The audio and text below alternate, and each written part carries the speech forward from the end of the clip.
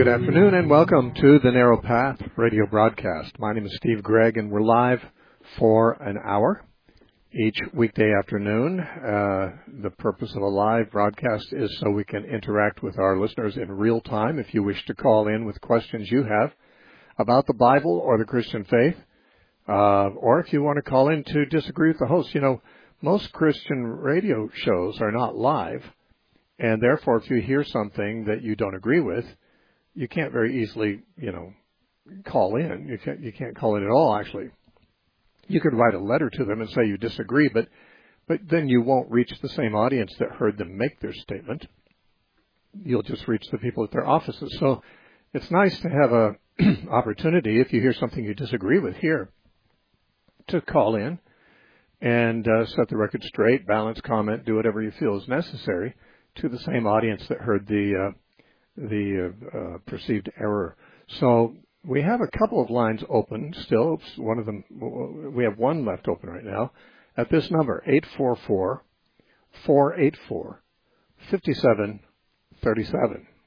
That's 844-484-5737. And most of you, if you're regular listeners, know this, but some may be listening for the first time or have been away a long time and don't know this. But tomorrow night, we are having, there will be on YouTube, streamed live, a debate between myself and one of our regular callers. His name is Max, the atheist. That's not his real name. He's not really named Max or the atheist, but that's his online or his on-air name. So regular listeners know of Max, the atheist. He calls from time to time, and he wished to have a debate, and we will. We're going to debate the question, is Christianity true? Tomorrow night. The time of that debate, and it'll be streamed live, is 5 o'clock p.m. Pacific time. So we have listeners all over the world, so do the calculation for what time that is for you. But Pacific time, 5 p.m. tomorrow. And if you're interested, there is there's information at our website and on our Facebook page that shows how to find that on YouTube, how to log in to, or go to the right page to view that. So that's tomorrow night. Our website, of course, is thenarrowpath.com. That's thenarrowpath.com. And the website, or the Facebook page is Steve Gregg, The Narrow Path. So you can find log-on information there for tomorrow night's debate. And that's about all I have to announce. Let's talk to Dave, calling from Wisconsin. Dave, welcome to The Narrow Path. Thanks for calling. Thank you, sir. My question is I've been a Christian for many years, and I've heard opinions on suicide. I've never really read anything or found anything that really truly tell me that the mind of God, or the insights from about. I just wanted your insights on how you feel that God feels about suicide, or what He thinks about suicide. Or biblically. I've never seen anything about it, and I recently lost a very good friend to suicide. He was seeking God, and I'd like to be able to ask some questions. Sure. Well, of course, to take human life without justification is a sin, and therefore God is against it. Suicide is an act of just that kind. You take a human life without justification. Now, a person might say, well, if it's my life, why shouldn't I be free to take my life? I guess if it was your life, that might be a good argument, but it's not. You didn't give it to yourself. You didn't create it. You didn't purchase it. Nothing about it really belongs to you except you've been entrusted with it. God is the giver of your life, and He still owns it. In fact, especially if you're a believer, if you're a believer in Christ, the Bible says you're not your own. You've been bought with a price. So you are something of value that God purchased. And for you to take something that God purchased of value and destroy it is very displeasing to Him. Now, a secondary question would be, if a person commits suicide, will they go to heaven or hell? Now, I don't know the answer to that. And for the simple reason that not everyone who commits suicide is in exactly the same condition with God. I think there are people who have walked with God and loved God, and they're sometimes not in their right mind A lot of times they're kind of messed up on painkillers because they've got some kind of a disease that's being managed by doctors, and they do something that's not quite characteristic of themselves, or they have a weak moment. I'm not the judge. God is the judge of that. Certainly, I will say this: I would not wish for the last thing I do in this life before going to face God to be something that God detests being done. Now, of course, we all do things that God detests, and therefore we count on the grace of God, we who believe in Christ, and we know that there will be people who are indeed in heaven who have done many things that God detests. But all I'm saying is a true Christian doesn't want to do anything that God detests. A true Christian wants to please God. That's, in fact, one of the truest marks that a person has repented and has been converted. They have a new nature, a new heart that's inclined toward pleasing God. And therefore, if a person's truly a Christian, the very contemplation of doing anything that God detests is abhorrent and certainly unattractive. On the other hand, even Christians have moments where they are weak or foolish and do bad things. So I'm not the one to judge that. All I can say is, if anyone is hearing this answer, they have not yet committed suicide. If any are contemplating committing suicide, let me just say this: God is not okay with that. And one thing about suicide that is different from other sins is suicide is the last sin you will ever commit in this life, and that means it's the last thing you will do before you go and face God, and therefore I can't imagine anyone so foolish who would contemplate that reality and say, yeah, well, I think I'm going to do that anyway. That's a terribly foolish thing to do and an evil thing to do. I'd also point out one reason that it's wrong is not only that you're destroying something that God owns and values. Just like if I came into your house and took your most valuable things and just smashed them on the ground, that'd be a small thing in comparison to destroying a human body that God purchased and owns, and that He has a plan and a purpose for. And say, well, I don't care about your plan or purpose. I'm just going to end it right here because I want to. And that's the other thing about it. It's an ultimately very, very selfish thing to do. Nobody would commit suicide unless they thought at that moment that this will relieve pain, which they no longer want to endure. Psychic pain, physical pain, something. A person would never contemplate suicide unless they just decided, I've had enough, I can't take any more, I want to relieve myself of this struggle, which means they're looking out for themselves and no one else, obviously. They might pretend that they do this because of, they've got a broken heart from somebody they love or something like that, but actually, no, it's an entirely selfish act. And more than selfish, it's a horribly cruel act, because anyone who knows you, whether they're your friends, your parents, your children, your siblings, anybody who knows you, people who go to church with you, anyone who knows you and even likes you a little bit, is going to be devastated if you do this. And in fact, I really believe that's one of the reasons some people do commit suicide. Some people do it to punish those people, which makes them particularly horrible people themselves.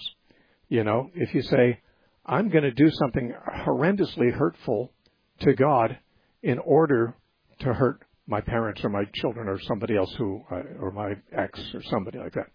It's just plain horrible. I mean, anyone who would do that is simply not thinking of anyone except themselves, or not caring about anyone but themselves. So how would God feel about that? Well, how would anyone feel about that who's got any decency? They would be totally opposed to it, and God is totally opposed to it. So that's the most I can say. Now, what God may do in the judgment toward people who do this, well, that's between Him and them. But it is certainly something that no wise person would ever wish to have the last act they perform before facing God. Right. Well, thank you, sir. All right, Dave, thank you for your call. Don from Vancouver, Washington, welcome to The Narrow Path. Thanks for calling. Hi, Steve. Hey, speaking of debates and everything, which there's been a lot of conversation about that. Quite a while back, you had a debate with James White, and in that Five debates. All right. I remember listening to 3 or 4. I didn't know there were 5, though. Is that the same time, or was that subsequent, or? They were five successive days on this program. So we had an hour-long debate 5 days in a row. Monday I might have missed a couple. I should listen to that. Anyway, in the debates, I thought he was not trying to show his side, but rather win the debate. I thought he used techniques like running out the clock and asking you questions that required a lot of time from you, things like that. So I was not pleased about that. But my question is, do you plan, or is there anything on the books or maybe in the future here where you would debate him again? I would love to hear another debate. Well, I don't know if I would object to debating him again. There's not many people I would not debate. Certainly there's nobody I'm afraid to debate, and I don't know if but there are kinds of people that I'm not sure it's worth debating. You know, I had a debate last Friday with somebody that I don't think I would debate again, not because I'd have any fear of doing so, but because I don't think it was worth listening to. Yeah, he was. You know, he was very amiable and everything, but he just didn't do a very good job. I agree. Yes, and I felt like now James White, of course, was even a little different because I didn't think he did a very good job. But more than that, he wasn't amiable at all. You know, I personally do think that James White is the one Calvinist that I've debated who I don't think we'd probably enjoy each other's company very much. I know I've debated several, well-known Calvinists, and I've liked them all as persons. I've liked them, and I've spent in some cases I had at least one meal with them in most cases, but James White, I don't think he would like me, and I don't know that I'd enjoy his company either. So I'd much rather debate somebody that I like. It's so much nicer, you know, when you don't have personalities, you know, bumping against each other, and you've really got just the facts, you know, just dealing with the facts. And I also listened to some debate he had, I think, with a Muslim. It's quite a few years ago now. And I thought that rather than trying to win a person to Christ and that, he was just trying to win the debate too. So I agree with you on that. I can totally understand. Steve, thanks very much. Well, Don, thank you. Thank you. Now, I mentioned, I think, yesterday that a debate with Dr. Michael Brown is being planned between me and him. I heard you talking and thought, well, I hope that happens. I didn't know it was actually scheduled. Well, I do too. And I just want to say this. I really do like Michael Brown. I like him personally. And, you know, we do have an area of serious disagreement about the subject of Israel, but I think he's a very amiable and cordial and intelligent man. And he's just the kind of man I enjoy debating, because I just can't imagine, but that wouldn't be very high level debate. And I definitely look forward to that then. Yeah, I just heard that may happen in the fall. Okay, I will certainly listen to it. Okay, we'll definitely Steve, publicize thanks so much it for everything. Okay, Don. God bless. Bye now. Okay, bye-bye. Mm-hmm. All right. Let's see. Jimmy from Missouri. Welcome to the Narrow Path. Thanks for calling. Hi, Steve. Nice to meet you. Thank you. Good to hear from you. Thank you. I recently read your book, The Empire of the Risen Sun, and just so thankful for that book. It's really changed my life. But my question today has to do with Romans 11 and Hebrews 6. I'm trying to reconcile verse 23 in Romans 11 with Hebrews 6, 4 through 6. You know where I'm going, so I'll just let you speak. Okay.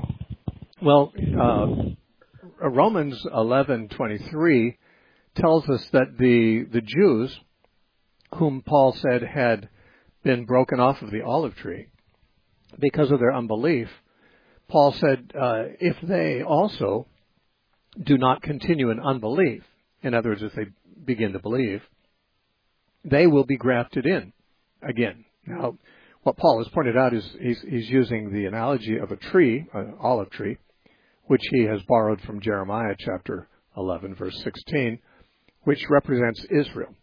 And he says the branches of that tree are the individuals in Israel. And of course, the natural branches that were kind of born there were the Jews. And then there's also unnatural branches that have been grafted in, and that's Gentiles. Now he says that the unbelieving Jews are like branches that have been broken off the tree, which means, of course, that the believing Jews, like Paul himself, still are part of the tree. The tree of Israel contains the believing remnant of Israel. And then he says, and to that remnant have been added Gentiles, like his readers. Now, he does say, just as the Gentiles who came to faith in Christ can be grafted into the tree and have been, so even those Jews who have not believed in Christ and are broken off the tree can be grafted in if they do what the Gentiles did, namely believe.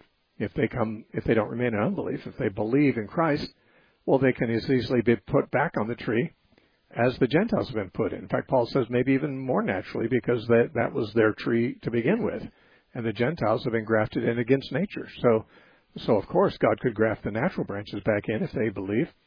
So that's what he's saying there. Now, when you talk about Hebrews 6, I assume you mean verses 4 through 6, where it talks about those who've known Christ and have fallen away deliberately.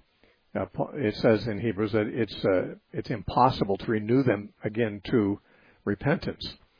So this would not be in conflict with Romans 11, because Paul in Romans 11 is not talking about Christians who have fallen away. He's talking about Jewish people who never were Christians.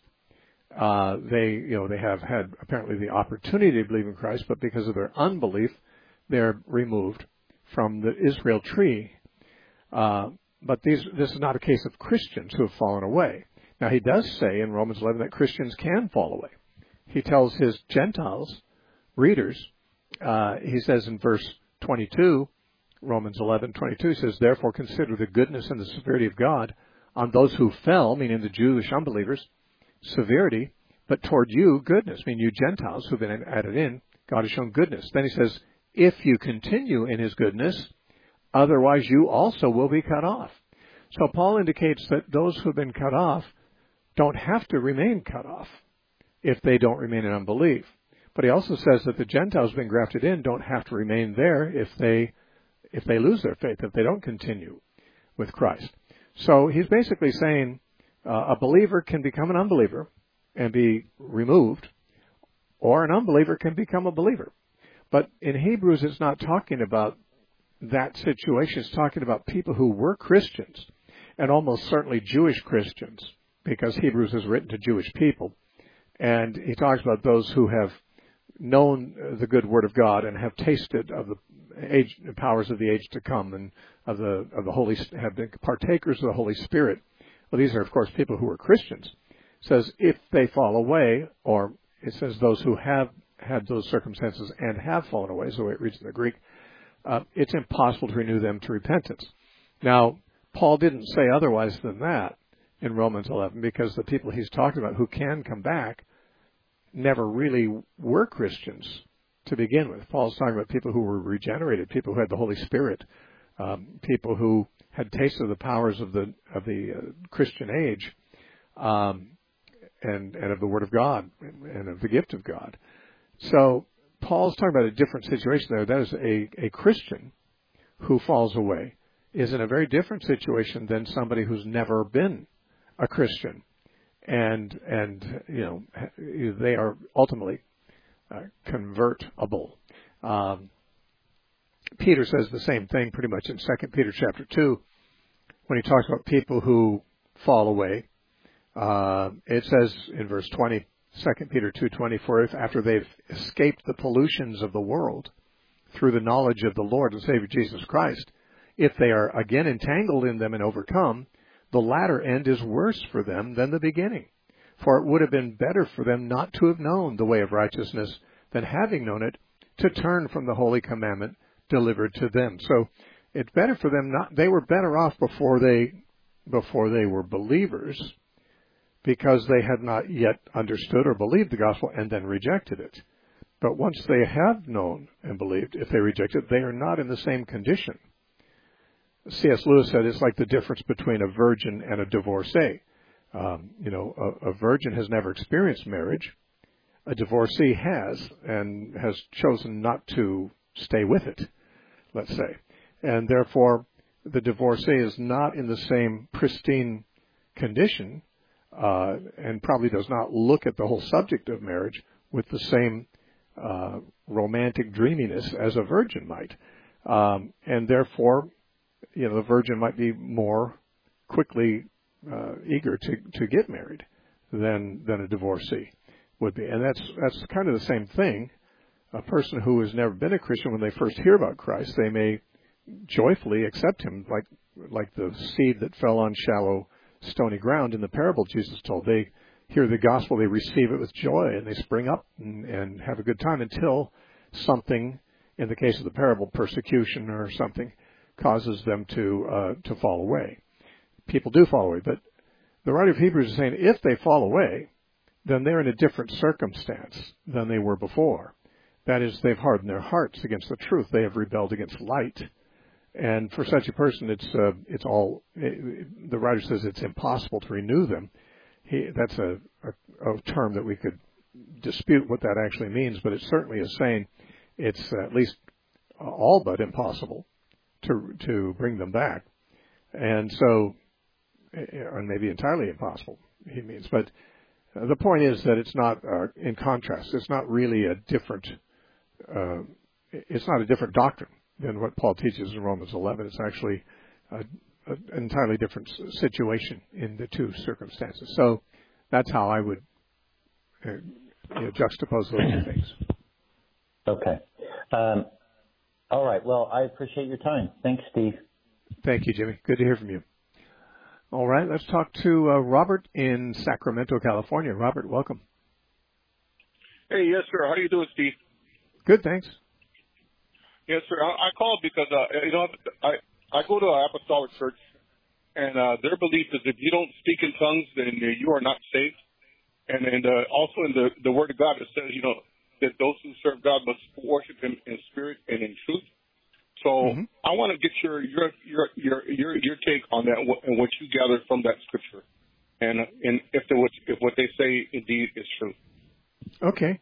Well, first of all, what they say is not indeed true. The Bible does not ever make speaking in tongues a condition for salvation.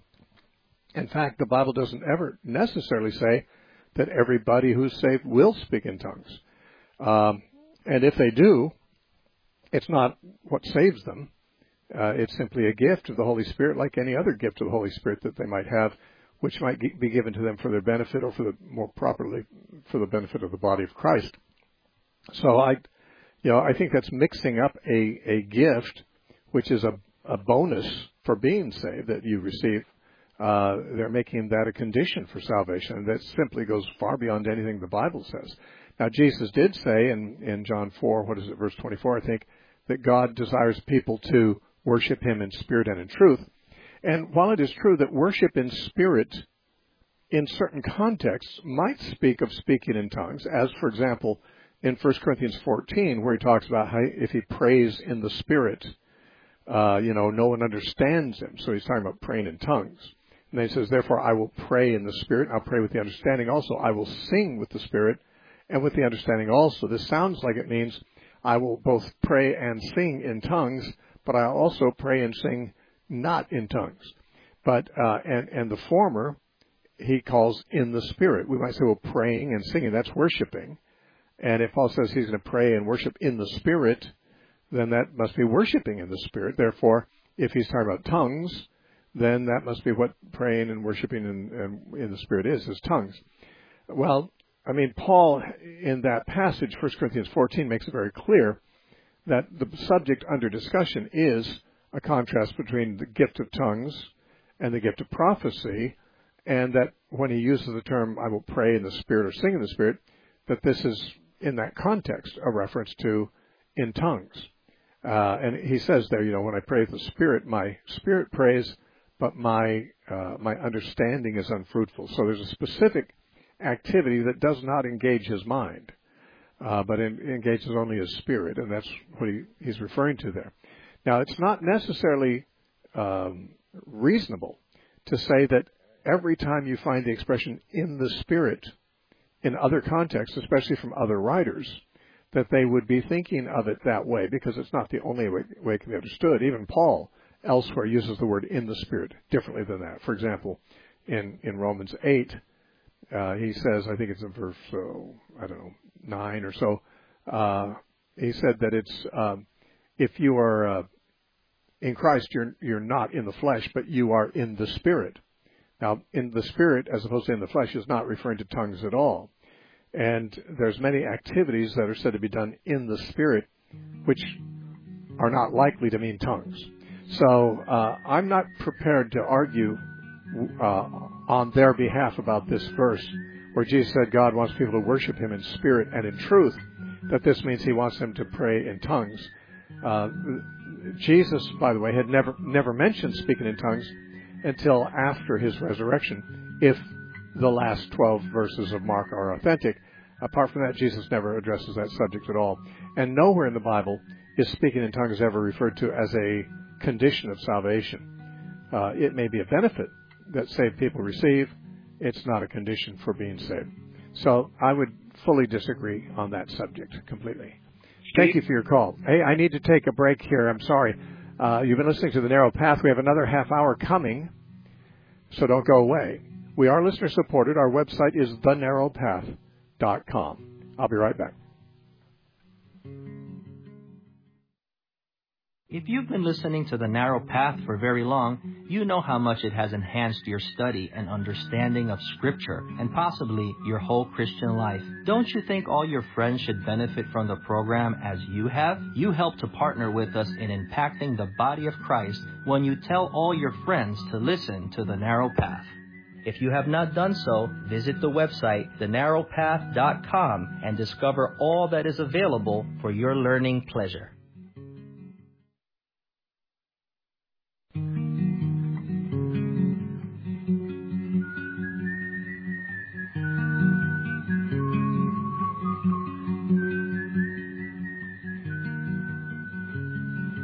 Welcome back to the Narrow Path radio broadcast. My name is Steve Gregg, and we're live for another half hour.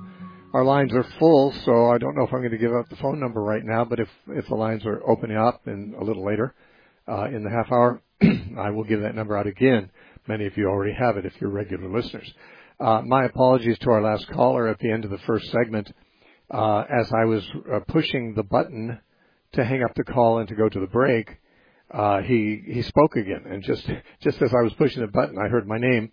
It sounded like he might have wanted to follow up on his question, though we had answered his first question. I don't know if he had a second question or not, but my apologies. I didn't mean to cut you off. All right, we did have to go to the break in any case, but that was I didn't want to be rude. Let's talk to Jay in Seattle. Jay, is this my friend? Praise the Lord, leave the go. Hey. Hi, Steve. Hey, Jay. Question. In your opinion, is it wrong or heresy to teach the God Lord of taking responsibility of His actions?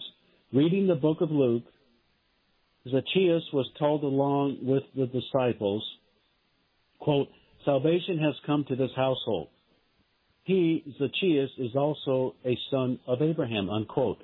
Is it heresy to the New Testament gospel to present the Son of Man and God simply taking responsibility for themselves? In your opinion, is this what the Father God teaches His people?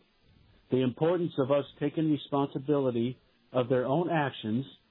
Is this the good Lord showing and teaching His believers to be responsible for our own personal actions? Is this salvation or only for Zacchaeus?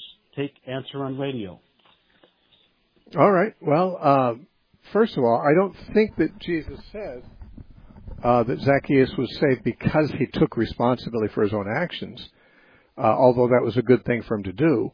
I think the fact that Zacchaeus took responsibility for his own actions was an evidence that he was repentant and that he believed. I mean, clearly, Jesus had just had a meal with him. We don't read anything about the conversation they had, but Zacchaeus was clearly totally won over to Christ. So that at the end of the meal, Zacchaeus stood up and said, I'm going to give away half of my goods to the poor. And if I've wronged anyone in my business of tax collecting, I'm going to pay them back 4 times as much. Now, he's not likely to say that unless he's mighty impressed with Jesus. And he was impressed with Jesus. So I think this kind of thing, offering to make restitution for things that are done wrong, is what we'd call an evidence of repentance. Remember, John the Baptist said that he didn't want to baptize the Pharisees unless he first saw fruits of repentance from them. And this is the kind of fruit we're talking about, that you not only say you repent, but you're going to change and try to, to the degree that you can, undo the damage you've done. Now, this truly is taking responsibility for your actions, but taking responsibility for your actions is not the whole picture of salvation, because a person might take responsibility for his actions even if he's an atheist or some other anti-Christian religion. So obviously, Jesus is not saying, well, whoever will take responsibility for his actions is saved. But he's announcing that salvation has come to that house because he sees in Zacchaeus the evidence of both faith and repentance. And that is what the Bible teaches. The Bible teaches that if you want to be a Christian, if you want to be saved in the body of Christ, you need to repent and you need to believe. Now, we don't know if Zacchaeus got baptized. It's very likely that he did. But if he did not on that occasion, then he probably did, after Pentecost, when people were coming into the church and being baptized. So, if you ask me, is it a heresy to teach that salvation comes by taking responsibility for your actions? I guess that would be a heresy to teach if we're saying that's all that it takes. There is such a thing as surrender to God. There's such a thing as belief in the gospel. These are things that are necessary too. And since it's obvious that people who don't believe and aren't surrendered to God might, for some reason or another, reform their ways. Let's just say someone joins a 12-step program, and one of the steps is that they have to go make restitution, or they have to go, they have to take responsibility for themselves. Certainly that's the whole idea in a 12-step program. Well, going through a 12-step program isn't salvation. Not that Christians don't ever do it. It's just that tons of people go through it who aren't Christians and don't become Christians. So, that would be a mistake to equate that action of taking responsibility with salvation. On the other hand, I don't see how anyone could possibly be saved without taking responsibility. So that would be a part of it. All right, let's talk to Raven in California. Raven, welcome. Hi, thanks for having me. I just want to give a comment in terms of suicide and the question the person asked. I would hope no one, would take their life, but we know even a man after God's own heart, David committed an unjustifiable murder. And so murder is murder. So when people ask this question in terms of suicide, people generally say it's murder, it's unforgiving. But if you look at Matthew 12:31 and 32, it says, "Wherefore I say unto you, all manner of sin and blasphemy shall be forgiven unto men, but the blasphemy against the Holy Ghost shall not be forgiven unto men. And whosoever speaketh word against..." Right. I think that when he says all sin and blasphemy will be forgiven, he means if it's repented of. People can repent of every kind of sin and blasphemy and be forgiven. He's not saying that everyone who's out there committing all kinds of sins is automatically forgiven. And you mentioned David. David did commit heinous sins, worthy of death, to be sure. But he also repented. And so the thing that makes suicide ambiguous is whether the person would have repented or not, because we don't know. Because they, in committing suicide, that's the last act they commit in their life. And that means they don't repent, at least not visibly for us to see, afterward. I guess God alone can see whether they repent afterwards or not. But, the Catholic Church, for example, considers that suicide's an unpardonable kind of sin. And that is because once you've done it, you can't repent, you can't do anything to return to God. At least that's how they believe it. And many Protestants would say the same thing. So I'm not sure that that's true, because we don't know whether people repent when they see God, after they've committed suicide. But we shouldn't assume that they all would, because lots of people don't necessarily repent even when they saw Jesus, when he was on earth, when they saw miracles. There are people whose hearts are hard toward God, and therefore we don't have any guarantees that a person who commits suicide is necessarily granted the opportunity to repent afterward. And that's why it's a questionable matter. That's why I said I leave the matter with God. He's the one who will judge that. I don't really have any insights into that other than that is a wrong thing to do. And that's the question was asked, what does God think about it? And of course the answer was he thinks very, very badly about it. He doesn't like it. It's an evil thing. Sabrina, also in California, welcome to the Narrow Path. Thank you, Steve, for taking my call.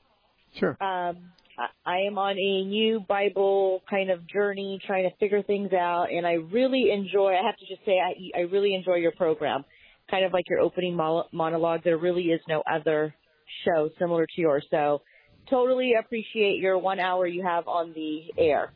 Let me stop you there just for a minute, because this is not the only show that you can call into. There are other shows, but what I was saying is that most Christian shows on Christian stations are not live. They're recorded. Live, yeah, so you can't do it. But there are some. Certainly there's the Bible Answer Man program, Hank Hanegraaff show, and there are others, around. But so I'm not saying we are unique. I'm saying we're unusual in that respect. Go ahead. Yes, very. I love it so much that I actually asked my boss to give me my lunch at 2 p.m. so I could listen to it live. Love it. And I love all your debates. I just watched your last one, and I totally agree with you saying you didn't really like that guy, or not like that guy so much, but you probably wouldn't debate that guy last week again. I totally felt the same way when I watched that debate. But let me get to my question. I want to just you're awesome. Love it. I have a question about the Quran. Have you read it? I have not. I have it on my shelf. I've intended to read it. It's sort of like all those books the Mormons have, the Book of Mormon, and I've intended to read those through too. I just don't have time. I'm spending too much time reading the Bible, but I would like to read it. I have not read it. No. Okay. So I just wanted some concrete, if in fact, because I am doing a Bible study with somebody, and she told me yesterday it actually says in the Quran that they are told to kill Jews and Christians. I just want to confirm, is it actually written in the Quran? I try to pull it up, and it says that's been taken out of context. It says to kill not to kill infidels, to kill idolatries.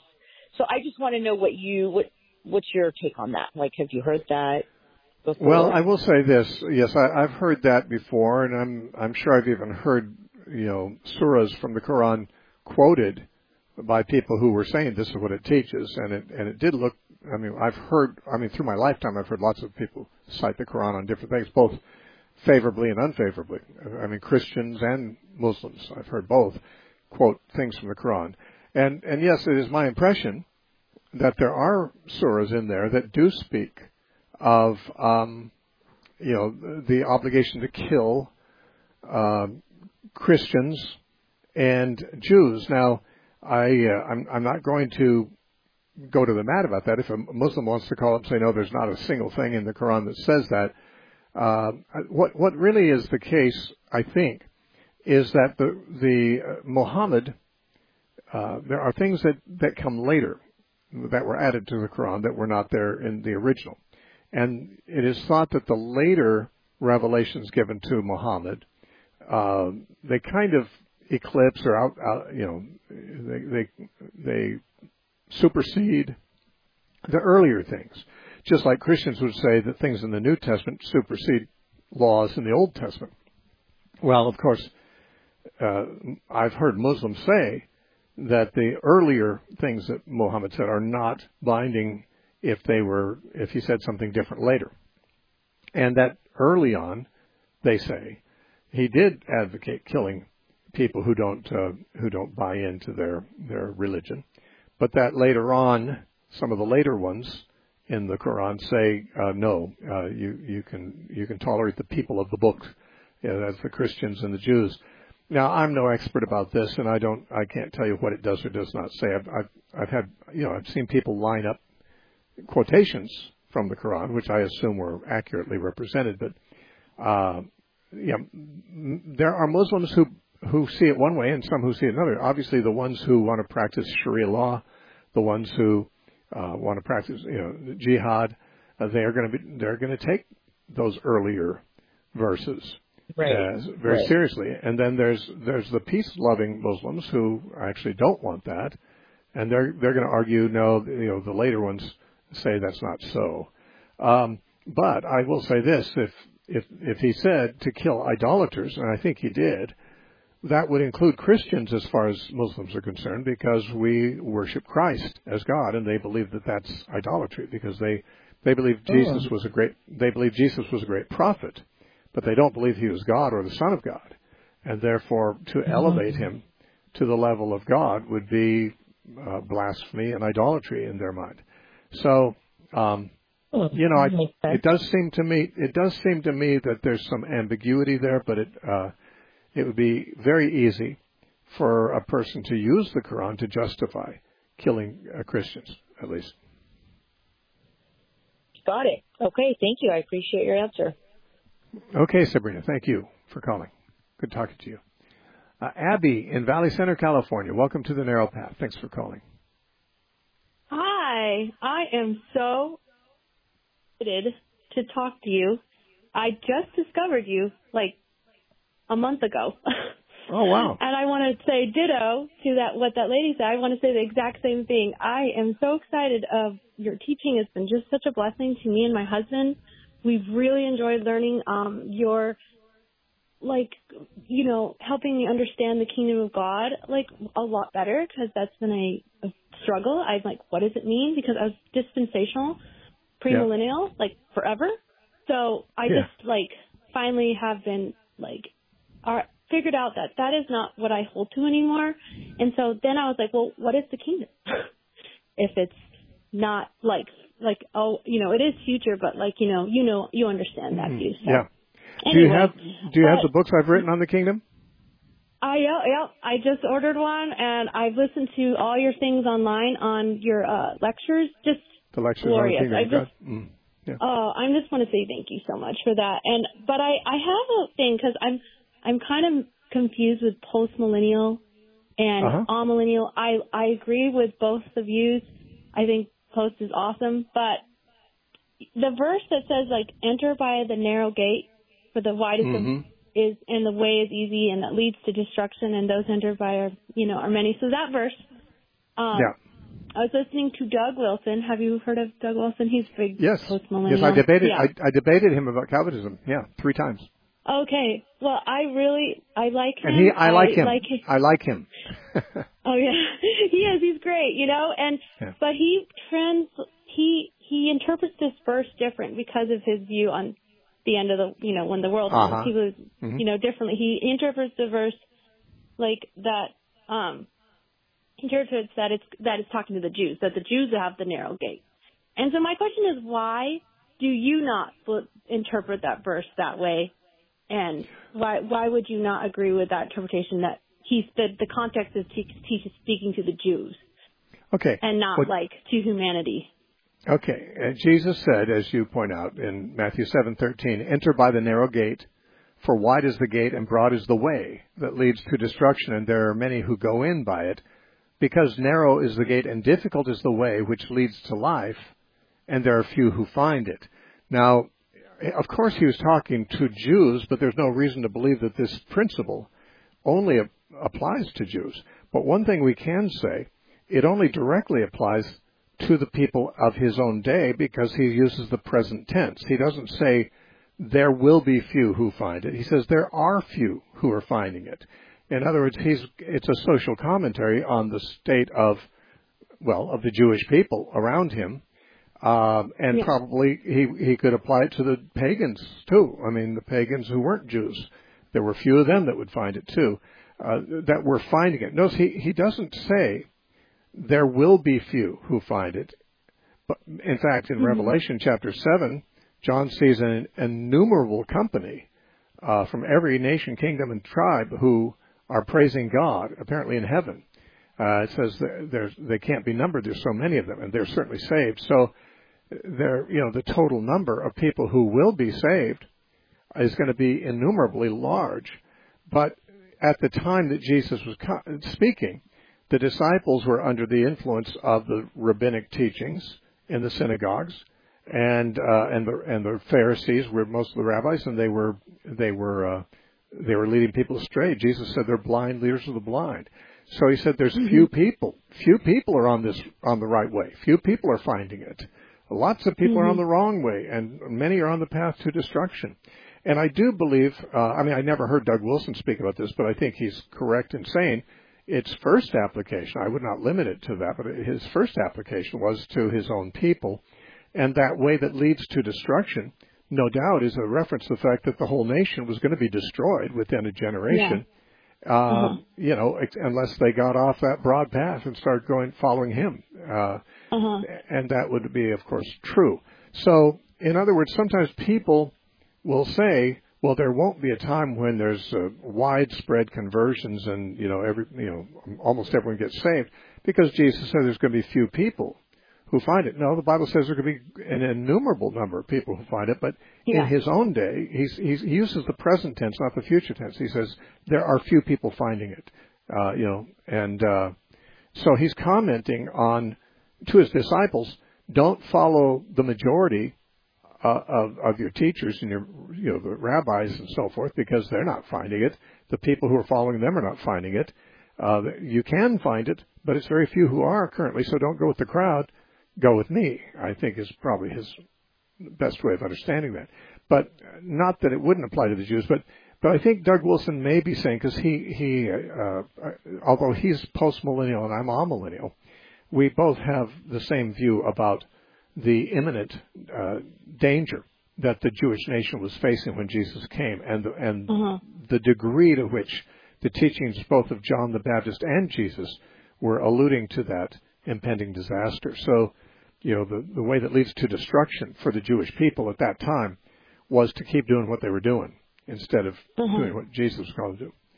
Now, about postmillennialism and amillennialism, I'm not a postmillennialist, though I have no dislike for it. Because it's pretty positive. Right, it's very positive, and to my mind, it's not impossible. Though I do think there are passages that speak of Jesus coming back to find many people still in rebellion against him. Certainly at the end of Revelation 20, when Satan is loose for a little while, and he brings the nations from all over the world, and their number is like the sand of the seashore, and they're in rebellion against God and coming against his people, right up until the moment that Jesus comes back and incinerates them all in Revelation 20 and verse 9. So I think there's going to be an awful lot of people who are not saved when Jesus comes back.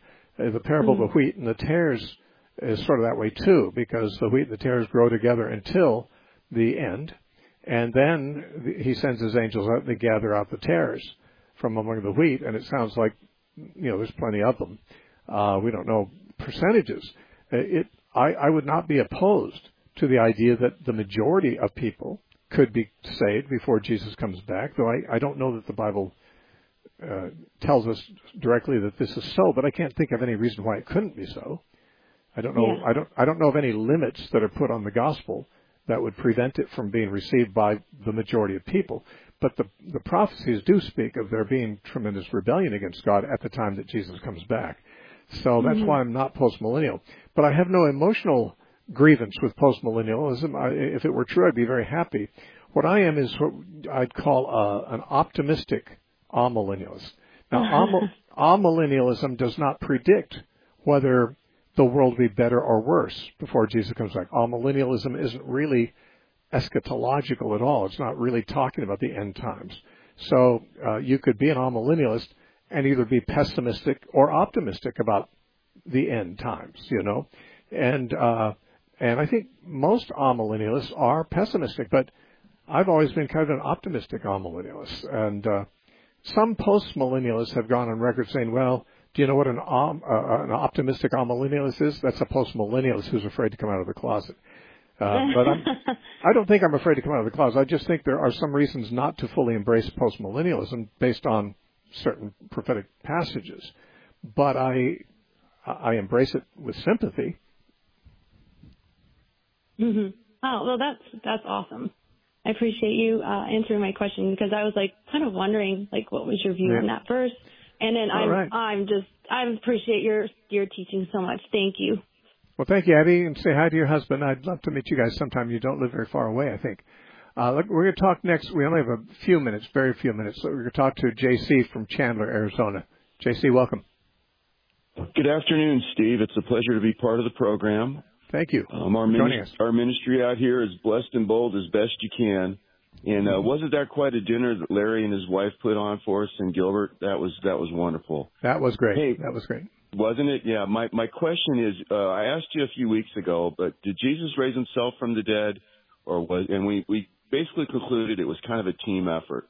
But the more I thought about it, the fact that the angel rolled the stone away, I think, and I don't know why I'm so fascinated by the whole concept of Jesus being raised from the dead, but if Jesus did it under his own power, he wouldn't have needed the angel to roll the stone away. He would have just, I guess, walked right through, I guess. So it seems like, as time went on, I guess Jesus' abilities or supernatural presence increased, so that, the Father did raise him from the dead, sent the angel rolled the stone back, and then, Jesus walked out as, pretty much a man, deity / any thoughts on that? Well, of course, we don't read of Jesus walking out. We read of the angel moving the stone, and then we read of people arriving there and finding the tomb empty. So we don't know that Jesus needed the stone moved in order to come out. We know that later that night, he was able to appear in a room out of nowhere, apparently, and then disappear before their eyes. It seems like the rooms, we're told specifically, the doors were locked. So he didn't come in the normal way through the doorway. And if he could do that evening, we don't have any reason to believe he couldn't have done that from the tomb as well. To my mind, the purpose of the angel moving the stone was not for Jesus to be able to escape, but for the witnesses to be able to get inside and to see. Because you remember when the women were on their way to the tomb before they knew he'd risen, they were discussing among themselves, who's going to move the stone? How are we going to get the stone moved so we can see? They didn't want to just see, they wanted to embalm the body. But the point was, that stone was an obstacle to outsiders. I don't think it'd be an obstacle to Jesus particularly. At least my thoughts would be that way. I wouldn't argue much about that, because it doesn't make that big a difference to me. But my own way of looking at it would be that the stone had to be moved to let the witnesses see that the tomb was empty, because they would not otherwise have been able to move the stone, and they couldn't see through it or pass through it, as I think probably Jesus could. But, we're not told much about that, which is interesting. But anyway, thank you for sharing those thoughts. I might just say that the Narrow Path ministry is on many radio stations, and they charge us a lot of money. They don't just charge us; they charge every ministry a lot of money. It's just expensive being on the radio. But you notice we don't have any commercial breaks. We don't have any underwriters. We don't have any sponsors, and that's because we don't want any. We just want to keep on the air if the Lord provides, and He has for 27 years, and we hope He will still. We keep adding more stations, and that gets more expensive, but we trust that God will provide. If you'd like to help us, we are entirely listener-supported. You can write to The Narrow Path, P.O. Box 1730, Temecula, California, 92593. You can also donate from the website, though everything at the website can be had for free. But you can donate there if you wish. It's thenarrowpath.com. Don't forget I have a debate with an atheist tomorrow night. You can find that at our website, too, thenarrowpath.com. Thanks for joining us. Have a good weekend.